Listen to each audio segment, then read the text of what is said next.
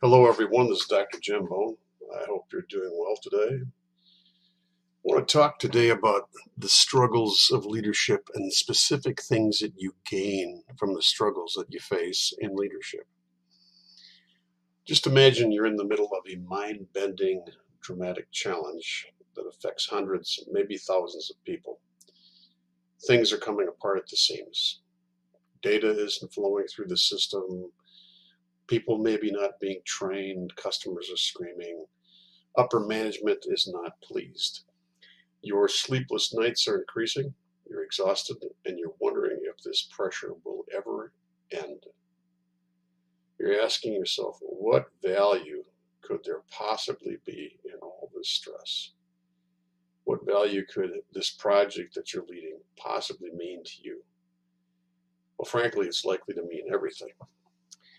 I want to give you 4 things that you gain from the struggles you face in leadership. The first one is resilience. Resilience comes only through struggle. There are books, articles, movies, DVDs, and a myriad of other tools available to learn about resilience. But the fact is, resilience comes only from persisting in the face of struggle. Resilience is that amazing yet invisible substance that drives motivation to succeed in the face of defeat.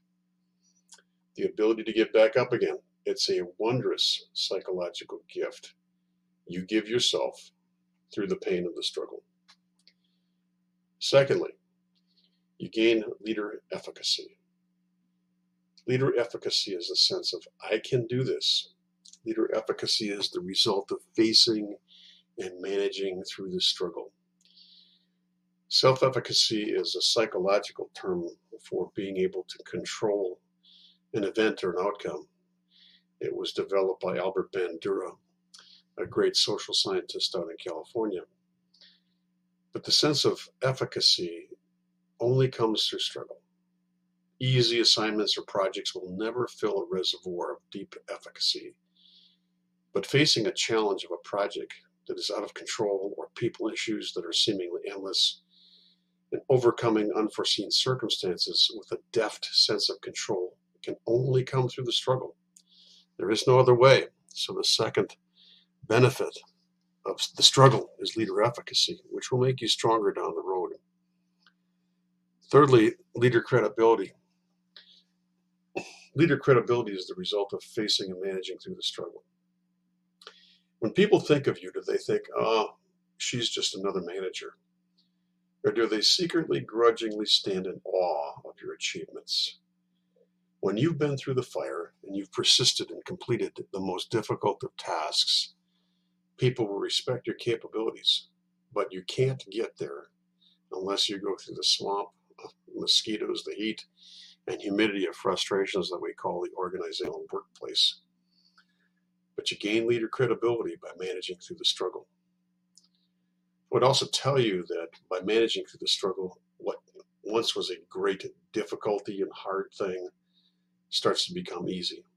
I think of all the new assignments that I started, and they were overwhelming at first, and then eventually they became small, but it gave me strength to go on to the next challenge or struggle.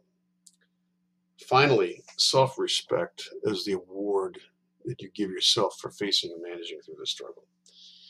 At the end of the day, every leader wants to know that they made a difference. That's a whole nother motivational subject that I'll talk about down the road.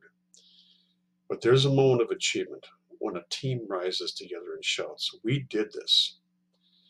But you, as the leader who stayed the course, as the leader who would not give up, as the leader who took on the toughest of the tough projects and led them, there's an absolute joy in raising a glass and smiling to yourself while you're basking in the glow of achievement. It's only through the struggle that we obtain these things. There's no way around it. So you may be exhausted, but persist. Persist all the way to the top. So number 1, you gain resilience. Number 2, you gain leader efficacy. Number 3, leader credibility. And number 4, self-respect. This is Dr. Jim Bone. Have an outstanding day.